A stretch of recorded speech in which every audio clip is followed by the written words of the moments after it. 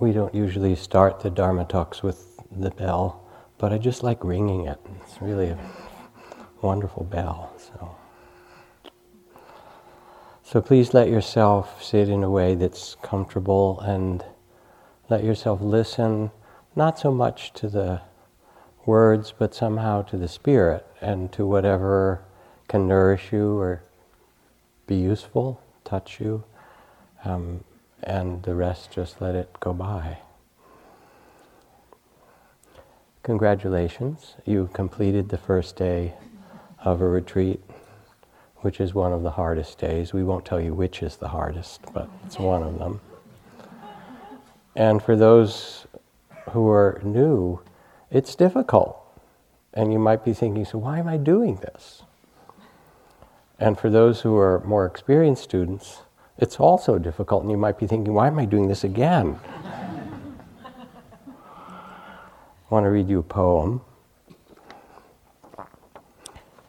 an Ellen Bass poem. At gate C-22 in the Portland airport, a man in a broadband leather hat kissed a woman arriving from Orange County. They kissed and kissed and kissed, long after the other passengers clicked the handles of their carry-ons and wheeled briskly toward short-term parking. The couple stood there, arms wrapped around each other, like she'd just staggered off the boat at Ellis Island, like she'd been released from ICU, snapped out of a coma, survived bone cancer, made it down from Annapurna in only the clothes she was wearing. Neither of them was young. His beard was gray. She carried a few extra pounds you could imagine her saying she had to lose. But they kissed lavish kisses, like the ocean in the morning, the way it gathers and swells, sucking on each rock under, swallowing it again and again. We were all watching. Passengers waited for the delayed flight to San Jose. The stewardess, the pilots, the aproned woman icing Cinnabons, the man selling sunglasses. We couldn't look away. We could all taste the kisses crushed in our mouths. But the best part was his face. When he drew back and looked at her, his smile soft with wonder, almost as though he were a mother still open from giving birth. As your mother must have looked at you no matter what happened after, if she beat you or left you or you're lonely now. You once lay there, the vernix not yet wiped off, and someone gazed at you as if you were the first sunrise seen from Earth. The whole wing of the airport hushed, all of us trying to slip into that middle-aged woman's body, her plaid Bermuda shorts, sleeveless blouse, glasses, little gold hoop earrings, tilting our heads up.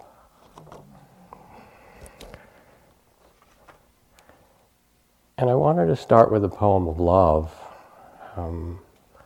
because there's something in us that all longs for a deep connection with ourself, with the world around us, with life, with one another, and the freedom to express and to receive that. And we all know intuitively that it's possible, or that more presence, more connection, more compassion, more love is possible for us. And we celebrate it, of course, globally in the, Nobel laureates, the Nelson Mandela walking out of prison with that amazing magnanimity and graciousness of spirit after 27 years in Robben Island. But we also see it in all kinds of other ways, what's possible.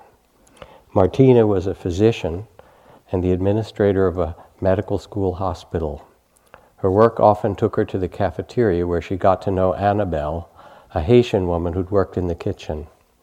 Annabelle had worked there for 25 years and now, in her 60s, was supporting 7 grandchildren.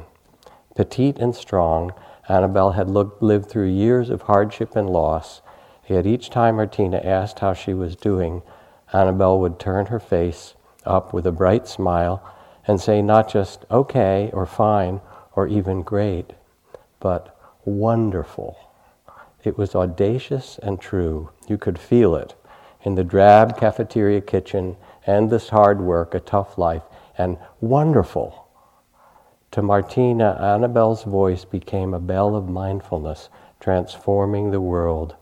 Whenever she felt frustrated or sorry for herself, she would smile like Annabelle and say to herself, "Wonderful." We know it. The Buddhist texts begin, "You who are the sons and daughters of the Buddhas, of the awakened ones, O nobly born, remember your true nature." And sometimes when we walk in the mountains, or there at the birth of a child, or at that mysterious moment of death, that silent moment when the spirit leaves body like a falling star so silently, mysteriously, or in a great cathedral at the edge of the Grand Canyon, or making love, or listening to extraordinary music. That sense of wonder opens up and we step outside of the small sense of self, what's called the body of fear in Buddhist psychology, the sense of separation, and touch something that's beyond birth and death, beyond the small story of our life. Not that the story of our life isn't of value, but it's held in the great wheeling of the galaxies and the turning of the seasons. And so the question is not the future of humanity, but the presence of eternity. Is there a way that we can find our place in this dance of birth and death and joy and sorrow and gain and loss and praise and blame with a wise and loving heart, like that poem that began, what the Buddha called the sure heart's release, a freedom wherever we are. Now, of course, it's a little paradoxical, because even though the texts say you are the sons and daughters of the Buddhas, which is true, it's wonderful to see you all here gathered again in this way. Zen Master Suzuki Roshi put it this way. He said, "You're perfect just the way you are, and there's still room for improvement." And so that's our human paradox in some way. You have to honor your Buddha nature, your original nature, and also, as Ram Dass would say, remember your social security number, right? You have to hold both of those. And one of the great teachings from Su Neil, who was a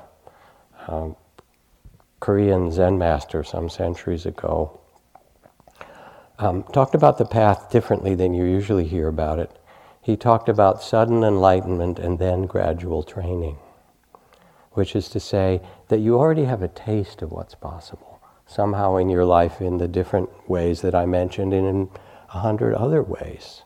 You have an intuition, an inkling, a direct experience of something greater than yourself, of entering into silence and presence and stillness and love. And then there's the training to embody it, to live it, to make it really alive for you.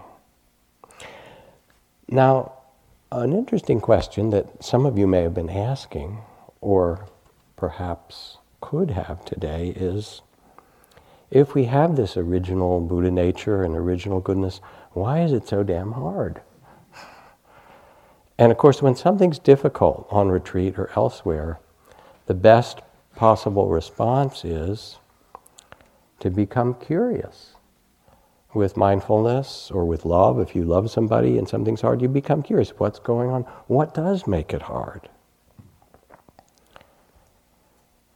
And today, on the first day of the retreat, whether you're a new practitioner or whether you've done retreats, sometimes many before, what you start to see is that the systematic training of sitting and walking, kind of putting them all together so you're really with yourself and paying attention as best you can to your breath and your steps and what's happening around it, is a magnification, an amplification of what's going on inside. And so there you are, stopping, not doing, we don't do much. You sit around all day and you take a little walk and you sit down again. It's not that hard, right?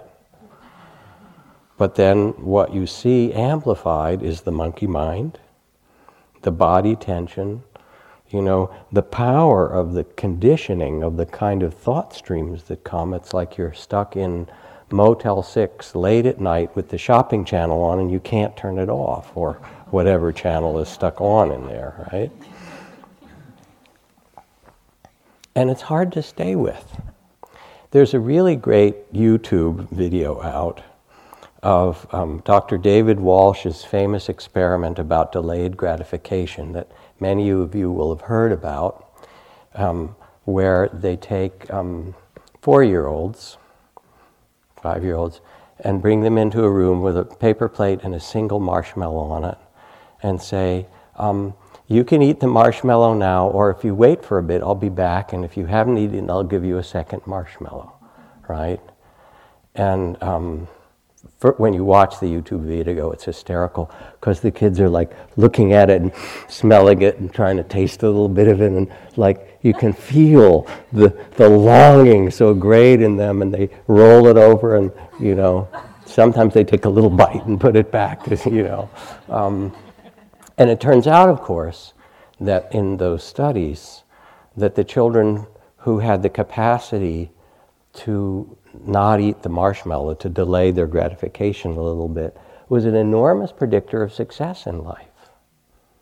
One of the kind of most accurate predictors of success in all different kinds of ways, artistic and love and all kinds of things, because it demonstrated that somehow they had learned, maybe with healthy environment, whatever it was, they had learned the capacity to actually stay with experience without being completely swept away by it. And that's more or less what you did today. Some of you I know ate the marshmallow, but that's all right. But it's not easy, because it's hard to bear your measure of tears, the pain in your body, the longings, the unbearable beauty of the world. Sometimes even the joy is hard to bear. But more than that, the things that are struggles or, difficulties that arise. And yet, it is so valuable. This is why mindfulness itself is such a radical act.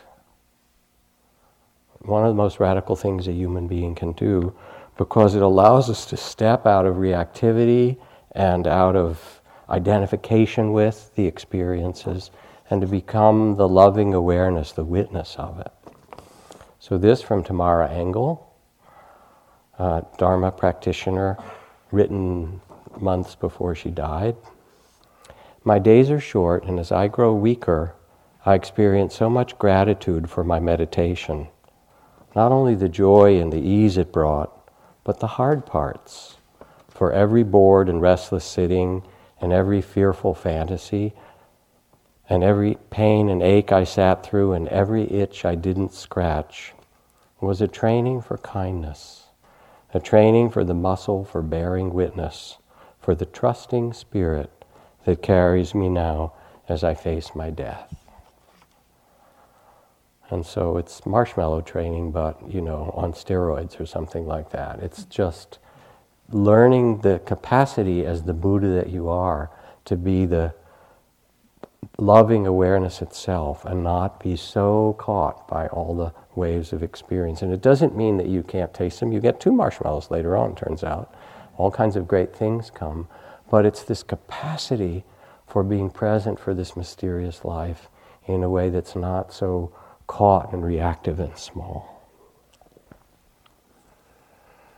And as you do practice this loving awareness, which is the synonym we'll use for mindfulness and loving kindness, gradually there comes an inner sense of freedom that grows amidst praise and blame, and gain and loss, and pleasure and pain, and all the duality that makes up human incarnation.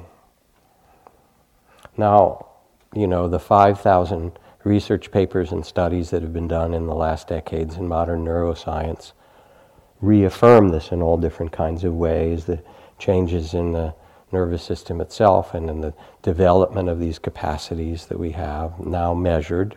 But you can sense it in yourself. And here's the old instruction that describes it. So the Buddha was out walking, it says, early one morning with his alms bowl, and approached an area being plowed in the spring when a very wealthy upper caste Indian, a Brahmin, was distributing food to all those who worked for him.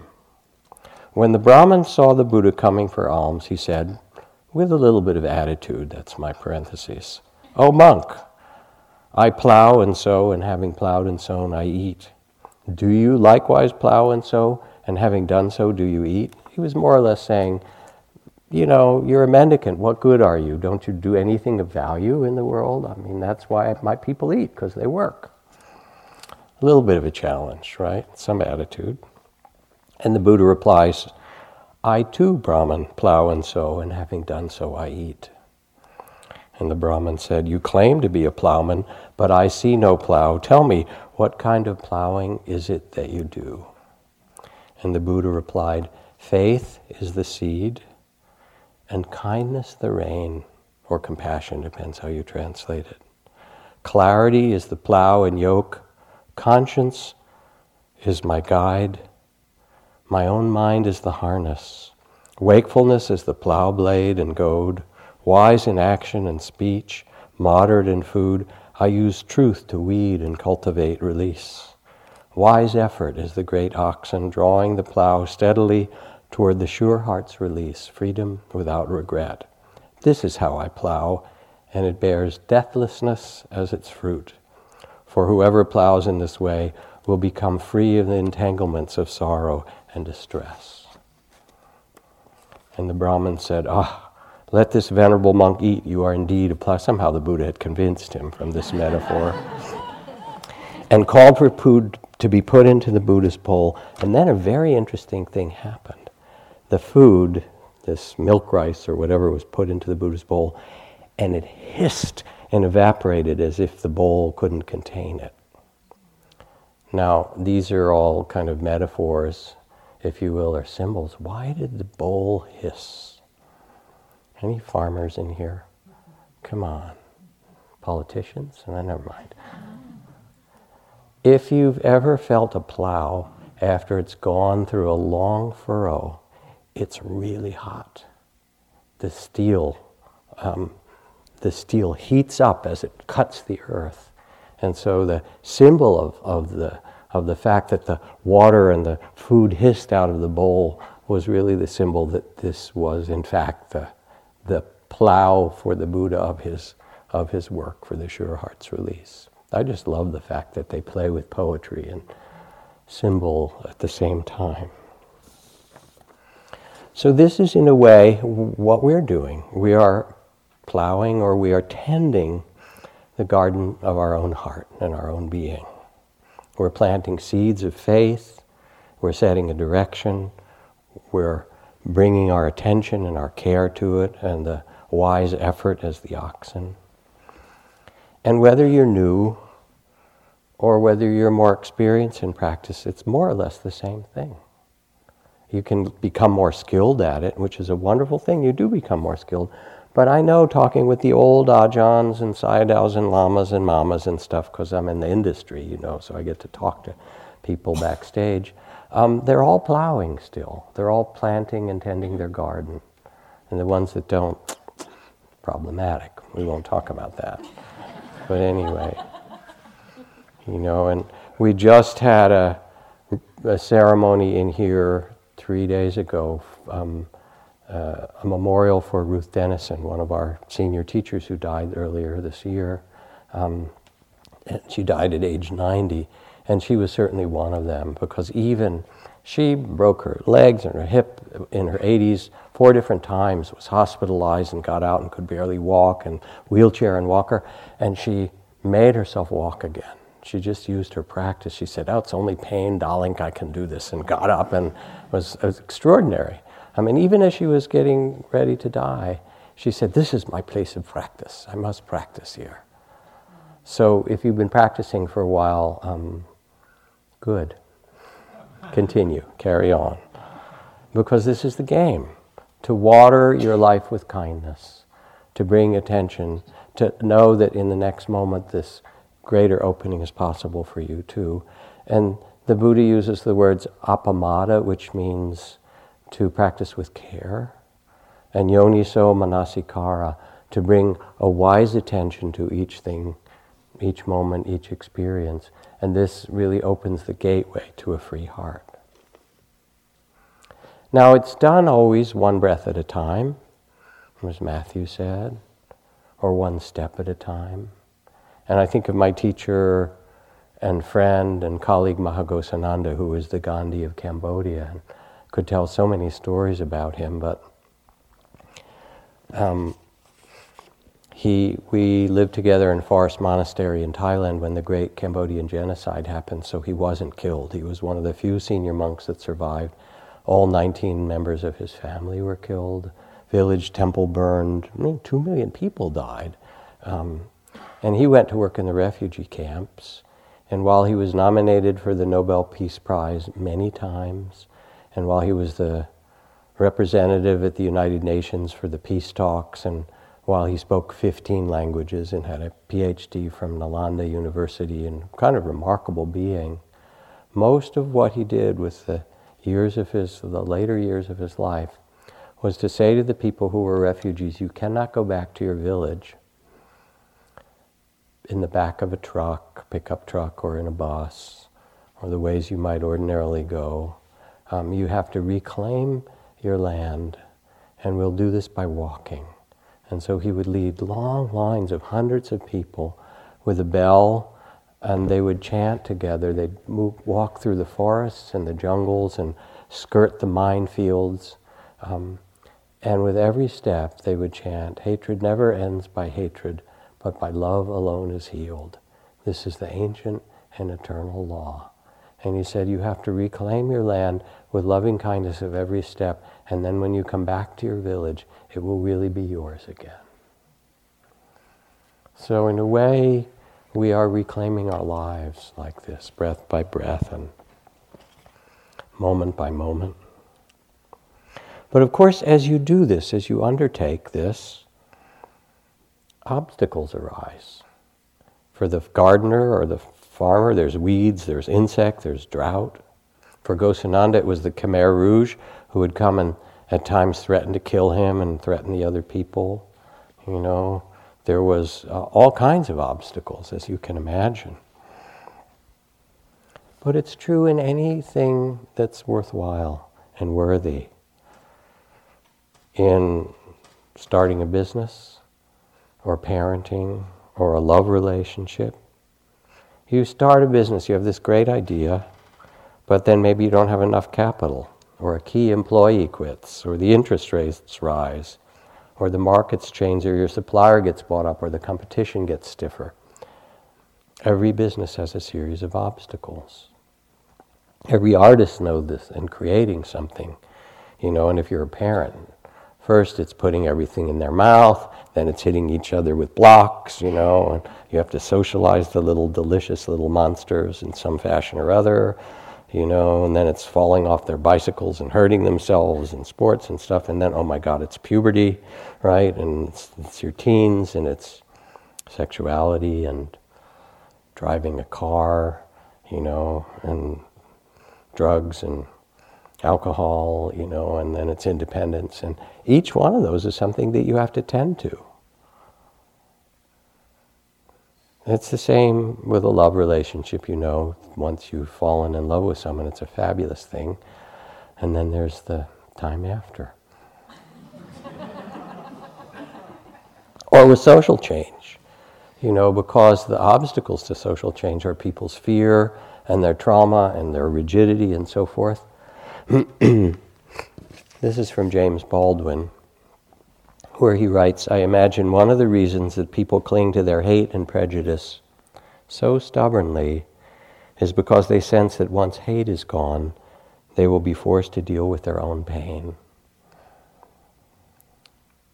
And it's really a powerful description of the projection that we do in the world, because if you can't bear your own insecurity, and the truth is we are insecure as human beings, and we're vulnerable as human beings, no matter how exceptional people think America is, it's not. It's vulnerable. We are as humans, we are as a culture. But if we can't acknowledge it and can't bear our own pain, then we project it on others, on used to be the communists. Maybe they're going to come back in vogue, I don't know. Or, it's the gays and the lesbians, or maybe it's the immigrants, or now it's the Muslims or something. It's sort of the enemy du jour, right? Somebody who's different, because we can't actually tolerate our own experience of vulnerability and our own experience of our own humanity. We can't bear it. So there's something that we're doing for ourselves here, but also there's something that's profoundly political, because you can't separate them, of creating what it means to have a steady and wise heart and presence as a human being. So all these things have their obstacles, and you know it. You go out to do walking meditation. There you are, lifting and placing each step. And then maybe it's too hot, I should go indoors, right? Or I'm a little tired, maybe I should lie down a little bit, or maybe I should, as Wes says, go back to my room and look at my stuff for a little bit, or because you're bored or you're restless or something like that. And what you want to do is acknowledge that. In fact, it's helpful to pause when you're walking, when some big energy wants to take you and do something else with you, and just acknowledge it. Oh, this is restlessness, or this is boredom, or this is desire, or whatever it is, to see it for what it is. And then pause and let it be there, let it sing its song for a bit, and then it settles down, and then you begin to walk. And you do it over and over again, because there's no such thing as a one-walk dog. Basically, when you adopt the dog, here you are, you're walking, it means you got to walk it every day. And here, it's the same thing. You have to give yourself to it.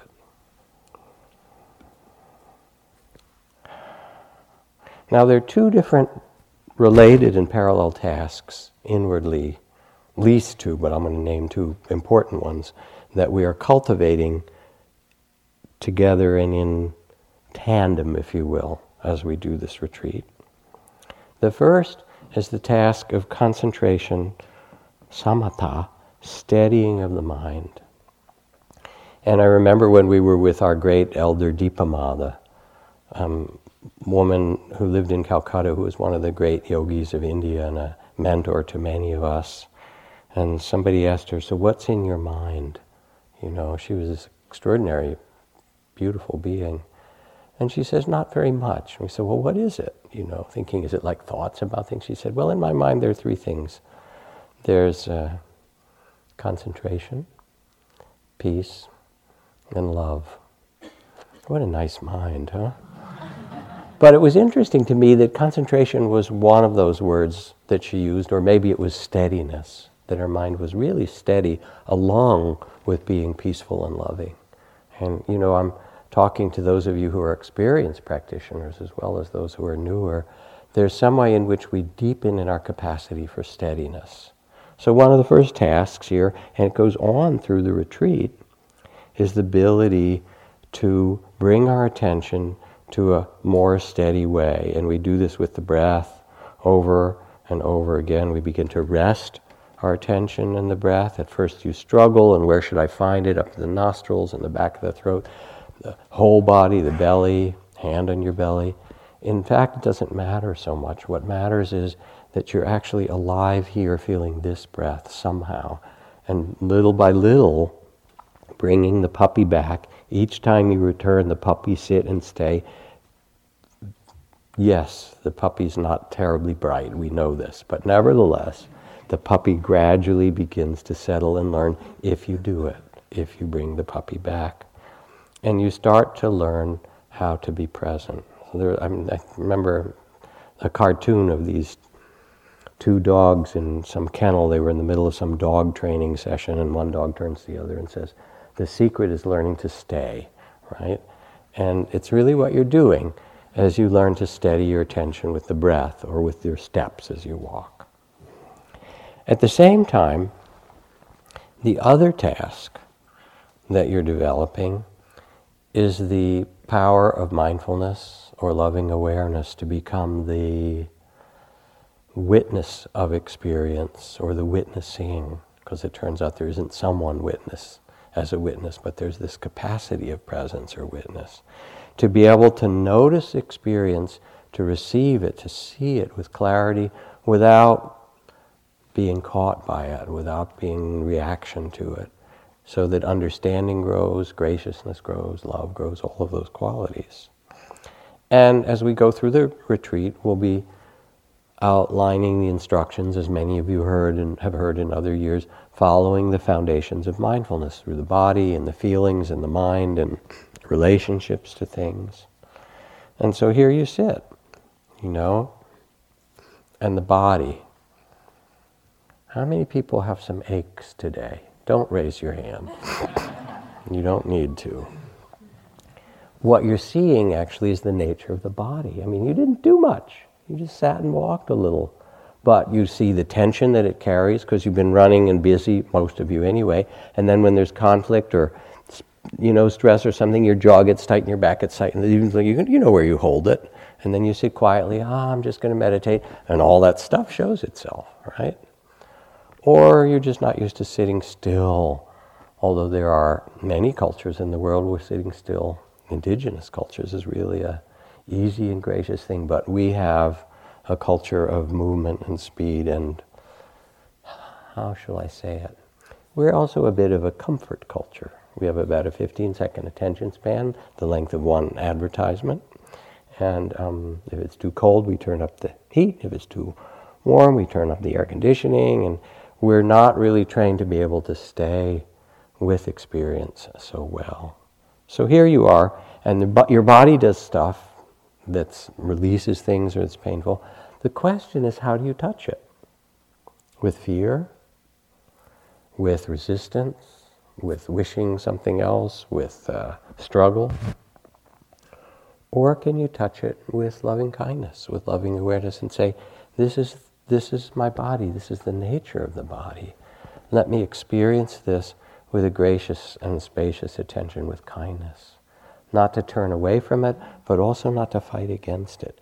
And when you do, when the pain or the difficulty's there, and you hold it the way you'd hold a crying child, you've changed their diaper and they're fed, so there's nothing you need to do. And the child is still crying, you just hold that child. After a while, the holding of your kind attention, the body starts to soften and release and open, and all kinds of deeper levels of things that are held start to come untangled in their own time. So not only are you learning concentration, but you're learning mindfulness that begins with your body, but it also then begins to notice what is unfolding from the heart. The phrase I used last night of the unfinished business. You sit quietly, tending yourself here, and again, whether you're experienced or new, there will be in the past time things that aren't digested in you. Grief that you may have not had the time to feel. And then you sit quiet and you remember, that loss, and the tears come. Sometimes it's the ocean of tears, or longing that you haven't acknowledged, or creativity that really wants to be expressed, or even joy that you haven't let yourself feel, or maybe it's your loneliness. And the poet Hafez says, don't surrender your loneliness too quickly. Let it cut more deeply, let it season you as few ingredients can. So there's loneliness, and you let yourself know it with mindfulness, instead of, if you can't stand your loneliness or your boredom, do you know what you do? Open the refrigerator, right? Go online, anything, because you can't be with yourself. Here, the art is actually to be with yourself, to stay. Or your mind. And the cartoon I like to talk about from the New Yorker that shows the car crossing the vast Utah desert with the roadside billboard that reads, your own tedious thoughts next 200 miles, right? It's a little bit like a meditation retreat. And so what do you do when you're bored or you're restless? If not, there's no refrigerator to open at the moment. or if you don't go online, hopefully you're not. And you can begin to acknowledge it. And you see the boredom or the restless, or the kinds of thoughts, the planning thoughts, or the memory thoughts. And often, the thing about thoughts is that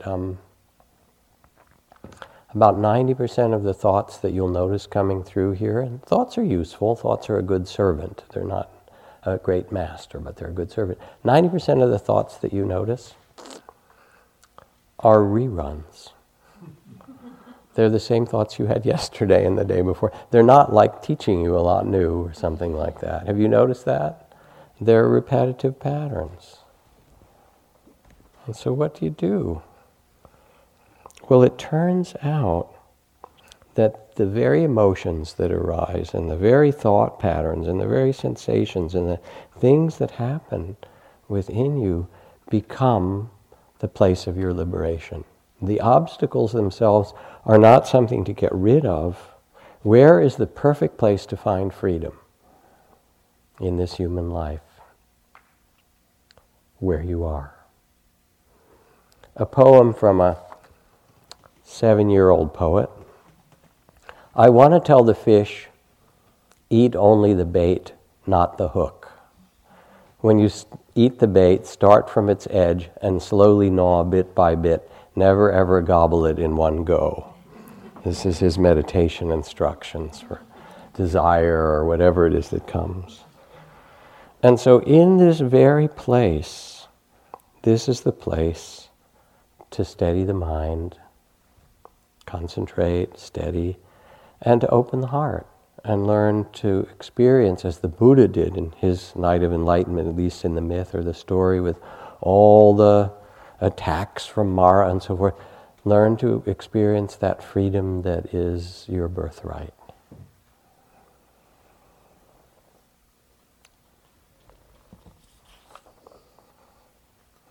As the bee gathers nectar and perfume from the flower without marring its beauty, so let the wise one wander through the world, bringing harm to none and blessing to all. Or like a garland woven from a heap of flowers, fashion your life as a string of good deeds. These are again the kind of nature metaphors that the Buddha used a lot in teaching. Tending the garden, living, walking through life, bringing blessing rather than harm. As the farmer channels water to their land, the wise direct their heart and mind. And so you begin to direct your attention, and in doing so you change yourself in this really beautiful way. Now it's important to understand that while mindfulness is not about striving, because if you kind of get tangled, I'm going to get really mindful, I'm going to catch every thought and every breath and so forth, it won't last very long before you'll be really both tired and exhausted and angry and upset with yourself. Because mindfulness isn't about grasping or striving, nor is it to make it work in some special way. All right, I want the beautiful house and garden type garden, on the perfect spring afternoon with a good photographer who's got it from exactly the right angle with the right light. They don't show the compost heap, and they don't show the hours of, people working in that garden, and they actually don't show what it looks like the week after when they took a week off, and so forth. It's not about making an ideal of yourself. Instead, it's to tend what's present with loving awareness.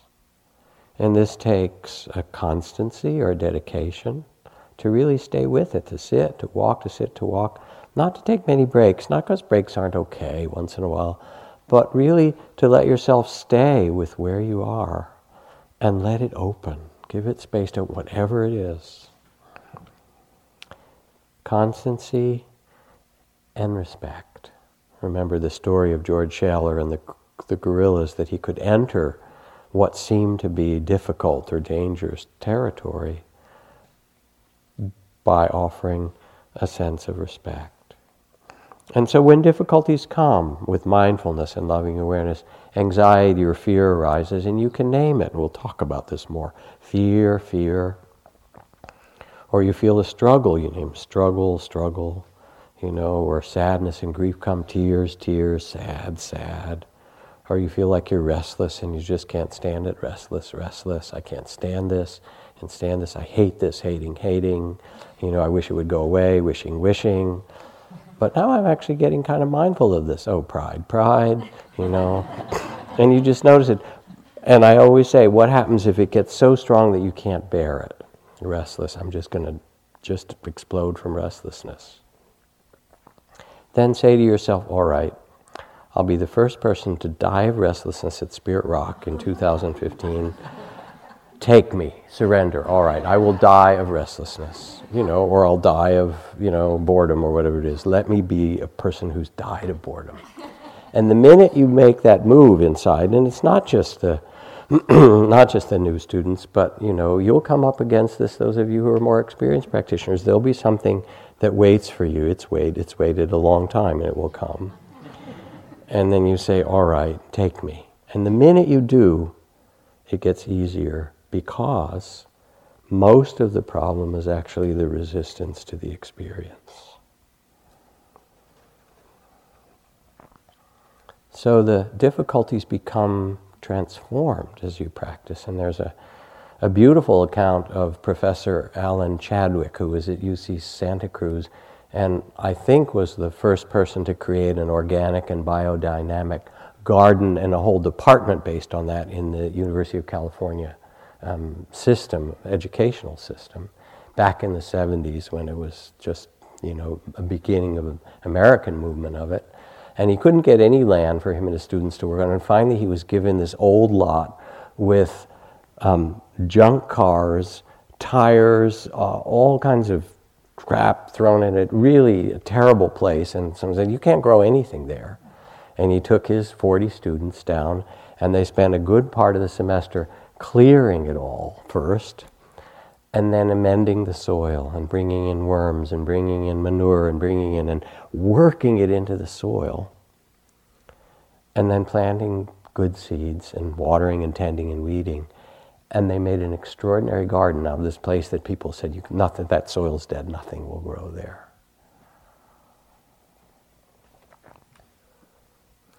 We've been taught to judge. This is no good. This is unworkable, to be judgmental or discouraged or even to feel a kind of shame. I can't do this. It's too hard. I'm not one of those people, those people who look like they're really good around you. They do look good, don't they? Appearances can be deceiving. So this is from a Hawaiian elder. She says, one of the processes I use to help people talk to each other I call building the beloved community, which is Martin Luther King's phrase, I believe. There's an exercise that requires people to tell 3 stories. The first is the story of all your names, the second, the story of your community, and the third story I ask to tell is the story of your gift. One time I did this process with a group in our local high school. We ran around the circle and got to this young man, Kele, and he told the story of his names and the story of his community well, but when it came time to tell the story of his gift, he said, "What, miss? What kind of gift you think I get, eh? I stay in this special ed class and I get hard time read and I cannot do math. And why you make me shame for ask that kind of question? What kind of gift you think I have? What kind of gift you think to be here as special ed?"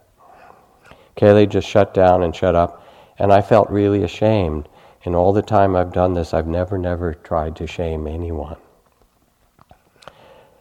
2 weeks later, I'm in our local grocery store, and I see him down one of those aisles, and I see his back, and I'm going down there with my cart, and I think, nope, I'm not going to go there, and I start to back up and turn the other way, and then he turns around and sees me and throws his arms open, and he says, "Auntie, I've been thinking about you, 2 weeks I've been thinking, what my gift? I say, "Okay, brother, what your gift?" He says, "I've been thinking and thinking. I cannot do that math stuff and I cannot read so good, but Auntie, when I stay in the ocean, When I stay in the ocean, I can call the fish, and the fishy come every time. And every time I can put food on my family table, every time. And sometimes when I stay in the ocean and sharky come and he look at me and I look at him and I tell him, Uncle, I'm not going to take plenty fish. I just take 1, 2 fish just for my family. All the rest I leave for you. And so the sharky say, oh, you cool, brother. And I tell the shark, Uncle, you cool. And the shark, he go his way and I go mine. And I look at this boy, Kaylee, and I know what a genius he is. But in our society, the way our schools are run, he's rubbish. He's destroyed, not appreciated. So when I talk to his teacher and the principal, I ask them, what would his life have been if this curriculum were gift-based? If we were able to see the gift in each of our children, what would happen if our community was gift-based? If we could really understand what the gift of each person is and of ourselves.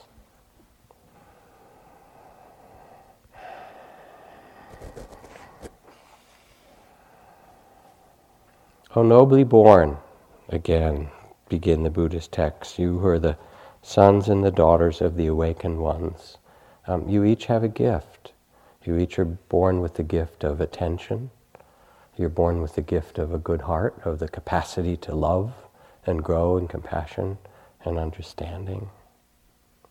You have good seeds. What's important to remember as you plant and tend and water them is you can't force it.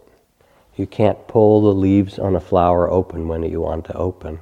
It has to sit there in the rain and the sunlight and so forth, and it opens in its own way. This is from a book entitled If the Buddha Dated, went out on dates, whatever. And only in America, really, come on. But it's in the chapters on flirting, the Buddha's flirtations. I wouldn't coax the plant if I were you. Such watchful nurturing may do it harm. Let the soil rest from so much digging and wait until it's dry before you water it. The leaf's inclined to find its own direction. Give it a chance to seek the sunlight for itself. Much growth is stunted by too careful prodding, too eager tenderness. The things we love, we also have to learn to leave alone. And there's something in this about your dedication and your practice without trying to manipulate or make or expect. You just do it. And you let yourself feel this breath and this step and what's arising now. And you trust somehow that you are planting and watering and tending the seeds of Dharma in yourself.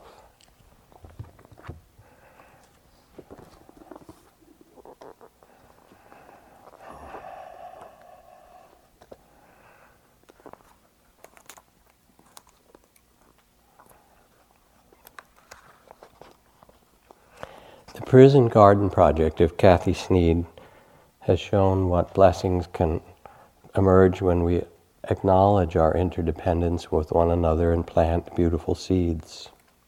In the 1980s, out of concern for the soul death of local men stunted by imprisonment, and don't even want to get started on our cruel and crazy, mad prison system, she began a project to allow each member of the San Francisco County Jail, City and County Jail, which is a very big one, to join her in growing vegetables in a garden plot behind one of the prison buildings. Through fundraising, she was able to offer seedlings, mulch, fertilizer, and simple garden tools. To be able to grow a garden with their own hands, to be responsible for its blossoming, to overcome insects and drought, brought out the best in these thrown-away people. It awakened a connection to and caring for something outside of themselves. Kathy tells about one macho giant saying, "Don't step on my babies," when she was taking them around the garden. The prison warden was amazed by the change. The gardens became so important to those who cared for these patches that their lives began to revolve around them. You can feel it, the blessing to bring life back into life. In fact, when the time came for these men to be released from prison, some purposefully recommitted petty crimes or violated their parole so they could get back to their garden. That led Kathy to the inevitable next step, a garden project for ex-prisoners, thank you. and the community gardens for the disenfranchised in Bay Area communities. And the garden project itself became a kind of garden, one whose harvest was people. Being with the opportunity to plant created a community of people with increased care and concern for this earth and for one another. Now it's tough during retreat because you don't have your devices. There's no GPS. There's no Google Maps, so you can't say, all right, how am I doing? You know, I'm headed to nirvana, and I'm 20% of the way, right? And then whoever it is, Siri says, turn right, and do your walking, or whatever it is. You get those instructions. You're not getting that. It's like being on a boat in the ocean, and you look around and the ocean is round. It's not really round, but from the boat it looks that way, doesn't it? You can't tell because you can't see the shore. And so you have your plans and your goals and your creativity and all the different things that will come up within you about why you're here and what you hope will happen and all of your imaginings. And one of the favorite stories people have is, how am I doing? If only I had a GPS, if only I could tell. I'm not doing as well as yesterday. This sitting was good, that one was not good. This walking, I'm not sure. You know, maybe I need to be kinder to myself and take a break and just give it up for a while. Oh no, maybe I should try harder. I'll stay up tonight really late. And you go swing back and forth between criticism and judgment and praise and blame and analyzing what's right and wrong. And what you need to do with all that is, guess what? Just be mindful of it and say, oh, that's the mind trying to hold on and figure out how it's going. The mind can't do it because you're going into a realm that's beyond the thinking mind, into a realm outside of time. And I wouldn't put too much stock in your thoughts. They are useful. I mean, they're very creative and wonderful, but especially on retreat. One of my favorite accounts was a woman who left a retreat in Joshua Tree that we've had now for 38 years down there. And she went to fly out of Palm Springs back to Chicago or wherever she was from. And on the way to the gate, she got a bag of chocolate chip cookies. Stuck them in her bag, and she went to the gate, sat down. The plane was late. She was sitting there with a little tray table, as there is sometimes after 3 or 4 chairs. There'll be a little place to put things and then more chairs. And the guy who sat down in the other chair opened the bag of cookies and took one out. And she was like astonished, right? I bought these cookies. Who does he think he is? He saw her look with that astonishment, and he tilted it to her like, would you like one too? Like, here's one of your cookies, okay? So she took one thinking, okay, what's going on here? And then he ate another one. He said, here, you have another one. And they ate cookies for a while. And she thought, all right, this is really wrong, and this is really weird. But they got down to near the end of it, and he said, do you want the last cookie? Okay, so anyway, she got on the plane, got settled in her seat, put her things up in her bag under her seat. And as she put her bag under her seat, she opened her bag, and she saw her bag of cookies was still inside there, unopened. And that what she thought he had been eating of her bag was actually his bag of cookies, and that she was the one that was taking them. We have all these stories about what's going on. They're usually not terribly accurate. So don't listen to them, just notice them with mindfulness and loving awareness. Thank you for your opinion. The judging mind, the shameful mind, the storytelling mind. Oh, thank you for that story, I appreciate it. And now another breath. And what happens if you tend the garden in this way is that in its own season, beautiful things grow. I love the story from Thupten Jinpa, a friend who's also the translator for the Dalai Lama, who said that one of the physicians who'd come to his training in compassion and mindfulness was a kind of late middle-aged, burned out, a little bit bitter about what had happened in medicine and tired of, all the struggle with the insurance companies and the speed and the demands and so forth. And he did what you're doing for a number of weeks, and he went back in his office, and one day, and one of his older women patients came in and said, "I don't understand, doctor, what's happened to you? You seem so different. Are you in love or something?" And what he had done was just practice loving awareness and compassion for 8 weeks. And he said it completely changed or renewed his practice. You are the Buddha taking your seat under your tree of enlightenment. You are planting your seeds of faith and loving awareness and steadiness in this mystery of human life. And it's a noble and difficult at times and really wonderful thing to do, because it's an invitation to free your heart. And it will bless you and bless all you touch. So let's just sit for a moment.